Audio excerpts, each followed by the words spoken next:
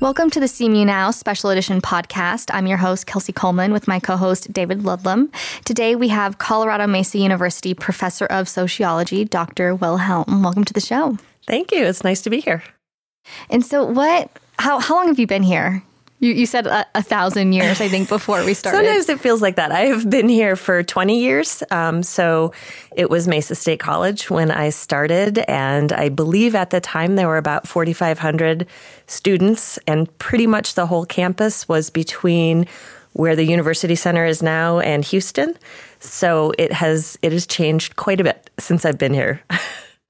What's it been like to be here for that growth and see the university go from, small to the medium size it is now? It's just been crazy to watch. I mean, and most of it happened quickly, or it feels like it happened over a pretty short number of years. I remember coming back, and I don't remember what year it was, but I remember, leaving in May and not really coming back onto campus for most of the summer, and then coming back toward the end of summer, and people would ask me where something is, and I'm like, yeah, I've worked here for 12 years. I have no idea where I am at the moment. It just changed so quickly. It has changed a lot. I understand that just like the campus has evolved, your teaching has evolved, and you were saying before the show that you're incorporating kindness into how you teach. Can you extrapolate on what that is and how you've come across it? Yeah, absolutely. It's something I've been thinking about for a long time, and I think I've been incorporating it without really knowing I was incorporating it for a long time.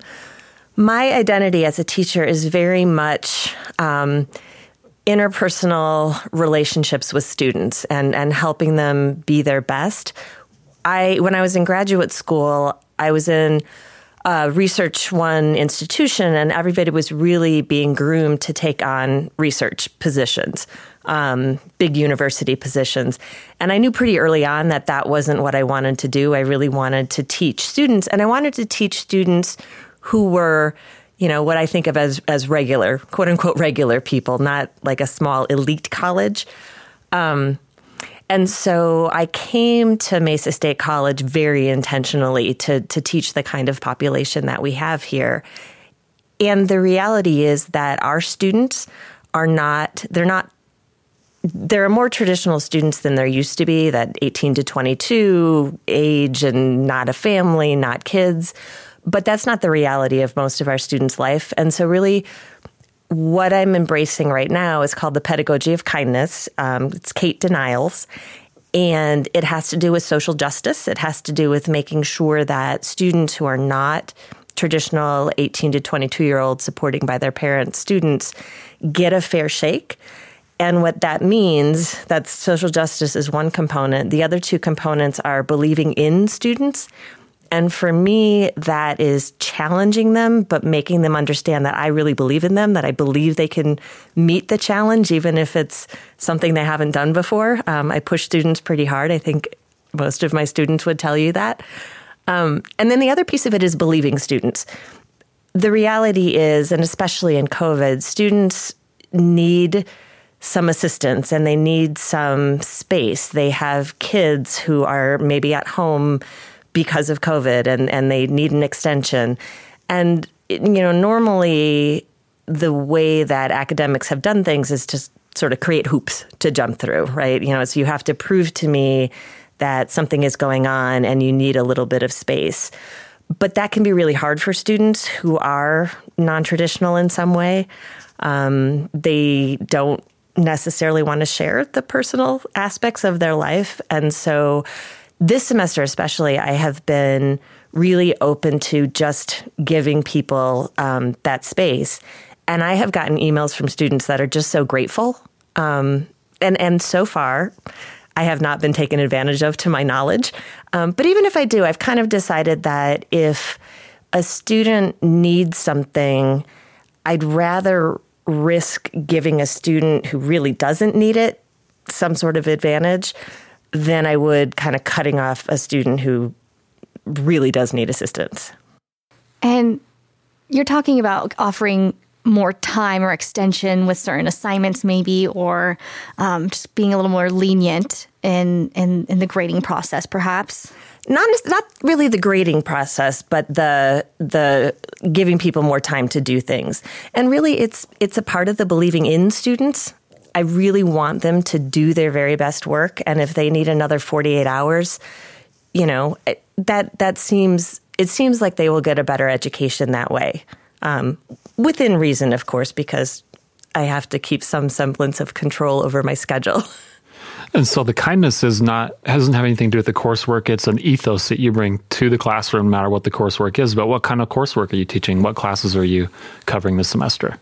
I am teaching this semester. I am teaching family at both the lower division level and the upper division level, and gender at the upper division level.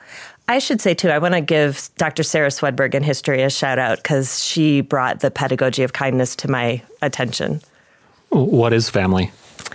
What is family? That's a big question. That's something that we talk about in the class, right? How do we define family? Who counts as family? So we talk about different ways of thinking about that. Most of the students define family as people they love, and they include their pets and their roommates. Their pets come up all the time. I can get behind that. Yeah, me too. Me too. I ask them to share pictures of their families, and yeah, pets are probably there more than siblings are there. But we talk about that kind of amorphous definition compared to something that you could use in the census, right? To count up the number of families, legal relationships, adoption. I mean, those are less amorphous definitions of family. And we talk about how the definition of families changed over time. How has that changed over time? Well, in a lot of ways, the part that I tend to emphasize the most is actually the degree to which the role of love has become more central, the role of emotion has become more central. So if you go back, I'm just going to say 200 years to sort of pick a time period, people married much more because of needing an economic partner, or if they were elite, needing a political partner. So you would marry, if you were from a baker family, you'd marry another baker so that you could put together those businesses or farming or whatever it might be. And the idea that love would be based on marriage, like you'd marry because you were in love, that was not a solid basis for a marriage at all. You'd hope that love would develop over time. And when I talk to the students about that, and they look at it from their perspective today, they're just appalled that anyone would get married for economic reasons. And they're really appalled that people would think of their kids as economic assets. Well, that still happens, in different parts of the world today. So is that something you bring up? Yeah, we talk a lot. So I'm a sociologist, and so I focus a lot on how society is organized, both in terms of culture, which is part of what you're getting at, right? How we define the family is defined by the culture in a particular place or time. So our idea, even just of, a nuclear family and kids, really different from a world in which clearly your extended family is your family. We call it extended. They would just call it family. Kelsey referenced that it still happens in other places around the world, but within any kind of wealthy society, there's people that live in the margins. And are there still demographics in the United States where a utilitarian marriage or the selection of a partner is still very much a utilitarian exercise? I think it's not as explicit as it used to be. I do think there's the reality that economics makes a difference. But I think what happens today is you see the marriage rate declining among people who are less well off financially. And so we've sort of developed this system in which you're supposed to be solid in your own life. You're supposed to be economically stable and emotionally secure and, mature, all that kind of good stuff. And then you find someone to marry who's also in that position. So what's happened is that marriage is actually a lot more common in the upper middle class and above. If you look at people who are poor, low income, they're not getting married as much. They might live together in the hopes that they'll end up being financially stable enough to marry each other. Is there an irony in the sense that an institution that's been associated with a tradition maybe religious ethos is now a tool that increases stratification among the elite, the wealthy. I mean, so power couples, I guess, would be the metaphor for that. But is there something strange about that in a way, from a sociological standpoint? I kind of think there's an irony in everything, which maybe means it's not strange. Okay. You know what I mean? Yeah. It absolutely is, though, a major marriage right now is a major tool of stratification. Because like you said, you have the power couples on the one side. So if you have somebody who is well off financially marrying somebody else who's well off financially, you end up, kind of in the stratosphere. Whereas if you've got two low income folks, even with two incomes, you might not have enough even to, be comfortable paying the rent and buying food and all those kind of standard things. You also mentioned that you teach gender, and I mean, I feel like this is always in the news and articles we read on social media, gender and what it means and how it has evolved. Yeah, my syllabi, every time I write a syllabi, I kind of want to say this is like the most important class ever. But it's like all of my classes, and I suspect every faculty member thinks that way. But gender is definitely one of those that there is nothing in society that doesn't have some connection to gender. Gender's making headlines in the issue about transgender sports, and you have the bathroom debates, and you have all these sort of high-profile headline-making discussions about gender. How do you handle that in the classroom? I assume that even though you don't have diversity in the classroom from a gender standpoint, you still have a diversity of opinion. And do you navigate those in the classroom, or do you avoid those? How does that work? It's actually kind of interesting because at the upper division level, most of the students I have are kind of on the same page. So we talk about it, and we talk about why people get concerned. So we talk about the debate, but it's not necessarily a debate that's happening within the classroom. At the lower division level, where it would be more likely to sort of get that response, where there would be more of a debate, we're usually not going in quite enough depth on that particular topic, just because, I'm usually doing gender in like a week. And okay, yeah. But we do talk about it in upper division, and we talk a lot about sort of the way that any particular debate, like the bathroom debate, can become this really big thing in a way that is beyond any evidence of what actually happens on the ground. Gotcha. What is really interesting to me as a sociologist and just as an observer is that gender is the class I teach that gets the fewest men, family as well. And so... Why is that? I think there's a lot of reasons, but one of them is we've always, whenever we think about social status hierarchies like gender or race, we tend to think about the people in the less powerful group as having gender or having race, and the people in the more powerful or higher status group as not really having gender or having race. So women think about gender a lot more than men do. I think that's changing to some degree, but in general, you tend to be more aware of barriers you face than opportunities, because opportunities tend to be less visible. And to be fair, sociology is, at least at this institution, this isn't true everywhere, predominantly women. We would love to have more men in our classes. I mean, there's a lot to offer. And is that tendency towards seeing barriers as opposed to opportunities a result of sort of downward pressure from culture, or is it temperament that could be equally applicable to men or women? Or were you saying it's primarily women who generally face that psychological challenge? So in terms of gender, women tend to notice gender barriers, whereas men don't notice opportunities associated with their gender. But when I say that people notice barriers more than they do opportunities, that's kind of across the board. Okay. Right? So if you're in a situation where there are tons of opportunities in front of you, you tend to just kind of think that's normal, right?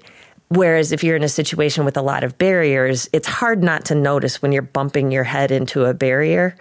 If you've been elevated in some way by some opportunity that you just kind of assume everybody has, you just don't notice it. Gotcha. And maybe you don't even, it's not seen as an opportunity. It's just, oh, here's this thing that's happening. It's just normal life. Yeah. Absolutely. And is there anything that we can do to get more men in these classes? Honestly, I think that there is a degree to which we've become very much focused on college as a college education as an individual private good that is about being prepared for work. And that's kind of it. And I think when you think that way, that college is work preparation, people don't necessarily see the connection between really any liberal arts degree that isn't, specifically job oriented. So any social science degree, humanities degree is in the same boat there, that we don't really see it as connected to work. But how I think about it is, first of all, I think college should be more than just job preparation. It's 4 years of your life. In its ideal, it's a transformative experience in tons of different ways. That's the ideal.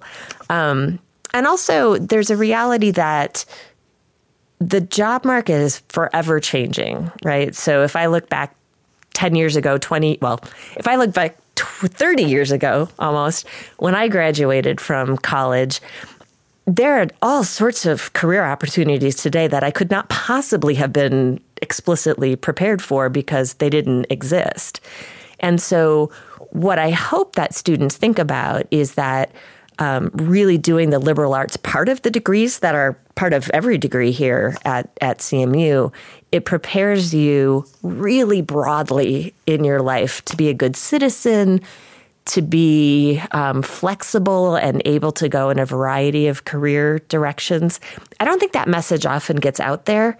And so I think majors like sociology and other social sciences and humanities tend to sort of suffer from that kind of narrow thinking about it. I wish there was more of the humanities in STEM and STEAM and vice versa, because at the end of the day, it's like the fundamental question of, well, you can build a bridge really well, but it's just as important to answer the question, what's the point of building the bridge? Exactly. And I wish there was more of that. So I like hearing you say that. I like that sentiment a lot. Well, and that is the point of essential learning is to have that broad kind of well-rounded experience. I think it could use more emphasis. Yeah. I also get a kick out of, sometimes I talk to people from graduate schools that I've talked to people who are looking for students in MBA programs. I talked to someone they were just starting a master's program in cybersecurity. And she's like, please send us social science majors. Please send us sociologists, send us psychologists, send us humanities majors, because the people who go into business school or go into cybersecurity, they know about business, but you have to know about people also, right? So for cybersecurity, they're like, we've got plenty of people who know how to use computers, but the people who are committing the crimes, those are people. And so we need people who understand people to go in those directions. Yeah, maybe we could talk about that for a minute then, like what specific careers, someone listening right now may be thinking, oh, I would love to switch my major or go into that. Or, I have a daughter or a son or a grandson who might be interested in this. What kind of job opportunities are there? So what I like to say is that there are very few job opportunities that are cut off. And I say that with the knowledge that sometimes additional schooling will be required. So, for instance, I know people who graduated with a degree in sociology and became medical doctors, right? That's not the path that you generally think about. What I tell students is it's kind of like what a liberal arts degree will do is it'll put you in a big room with lots of doors that are open a little bit, right? As opposed to a major that's really aimed at a particular job, right? There's one door and it is open wide. A liberal arts degree is a little bit more complicated because you have to really think about what you get out of it. And so there's the knowledge part of it. There's quantitative skills. We teach our students research methods and how to understand research methods. And that quantitative literacy, employers really like quantitative literacy because so many people are afraid of statistics. So many people are afraid of that element. Writing, making a good argument. And so what I tell my students is, we'll teach you how to make a good sociological argument. When you're in that room with all the doors, what you do is you take those skills and you apply them to yourself, and you make a good argument for yourself for whatever's on the other side of that door.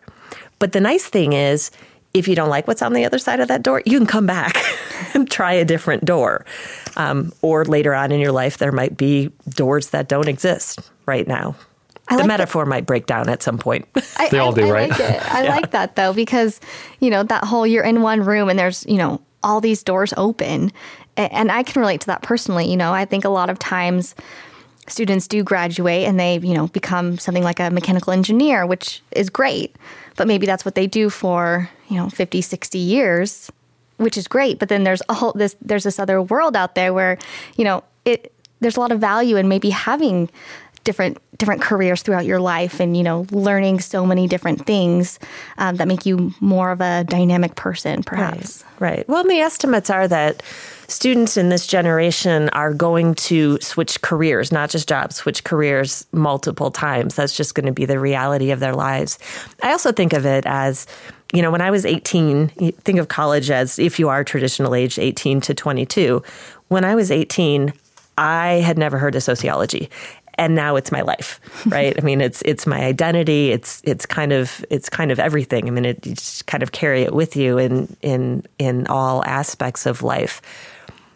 And the distance between 18 and 22 is just not that far. And so the idea of knowing exactly what you want to do for the rest of your life, my husband had that, bless his heart, but a lot of us don't. So I think that flexibility is important. Now I'm so curious. How did you get into sociology? What led you to that? Well, my path was, I started college and my dad said, just major in business. And so I did without even thinking about it. And this is absolutely nothing against business at all. If that's people's path, great. It wasn't my path. So I became undecided for a while. And then I was a journalism major because I don't know. I was interested in society, I think, and I didn't know quite where to go with that. So I became a journalism major. But the other thing was I was really shy. And somewhere along You don't seem shy. You obviously can. Well, see, and this is what I tell my students, too. You can used to be shy and overcome that. So I realized at some point in journalism school that you had to actually talk to people. And I was like, I don't want to talk to people. And by that time, I had taken some sociology classes and just really liked it. So I ended up graduating with a mass comm and sociology degree. And the funny thing about that is when I finished college, I had no idea what I wanted to do either. So I went on to grad school because I liked school. I was good at school. And same thing, did not occur to me that when you go to grad school, often you teach, which is kind of like public speaking, which I was still petrified of. But honestly, what happened, I had a really weird situation. The very first class I taught, I had walking pneumonia. And so my expectations for myself lowered a bit because I was like, I just need to stay upright. That would be good. And the class was really great and I was hooked. And I learned that when you know what you're talking about and you really connect with your audience, it's fun. If you had told me that when I was 17, I would have laughed at you. Well, so 3-part question. Yeah. Why were you shy? How did you overcome it? And why did you overcome it? Why was I shy? I don't know. This is a very unsociological thing to say, but I think I was born that way. Okay. You're teaming up with the biology department. I was always pretty quiet. I think I was always an observer. And so kind of hanging back a little bit and observing. But you were saying it's a temperament thing. You just kind of have to have that. I think so. I'm sure there are other reasons that I don't know if I want to get that introspective, but I was. I mean, I was pretty quiet. The reason, how I didn't intend to overcome it, really. And I don't know exactly when it happened. I mean, part of it was I kept going in these directions that required me to talk. And so I did. I do remember once in graduate school, there was this kind of curmudgeon professor, and I was in class with him, and I never used to speak up in classes ever. And I have absolutely no idea what I said to this day, but he leaned forward as if it was important or smart or something. And I was like, wow, that's pretty cool. And you felt empowered by that? I felt like there was some possibility here, right? Here's this guy who is not, he really was a curmudgeon. I mean, he was not inclined to be nice just to be nice. But he seemed to see something in me, and that like you're saying he was kind of leaning in to hear what you had to say. So you in that moment, you felt smart. I did. And that was pretty cool. That's such a good feeling. Yeah. Smart enough to say something out loud in front of a whole bunch of people who I pretty much thought was smarter than me.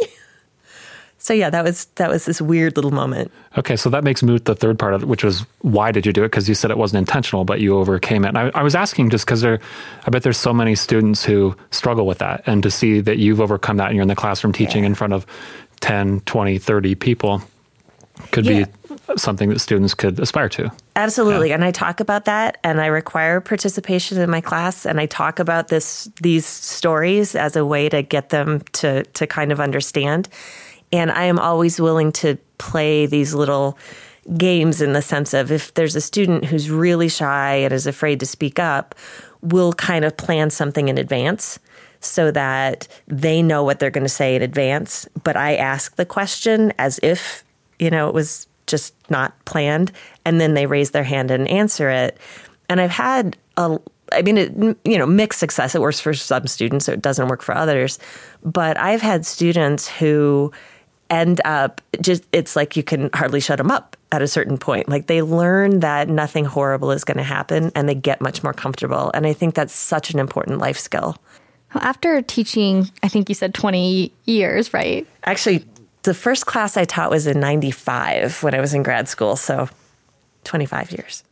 Is that 25? Yeah. So is that something you actively keep going? I mean, after all these years, you obviously remember this one moment when a professor did that to you. So you are still 25 years later thinking, here's a student that I might be able to change their life. Absolutely. If I could change all of their lives, that would be their goal and my goal.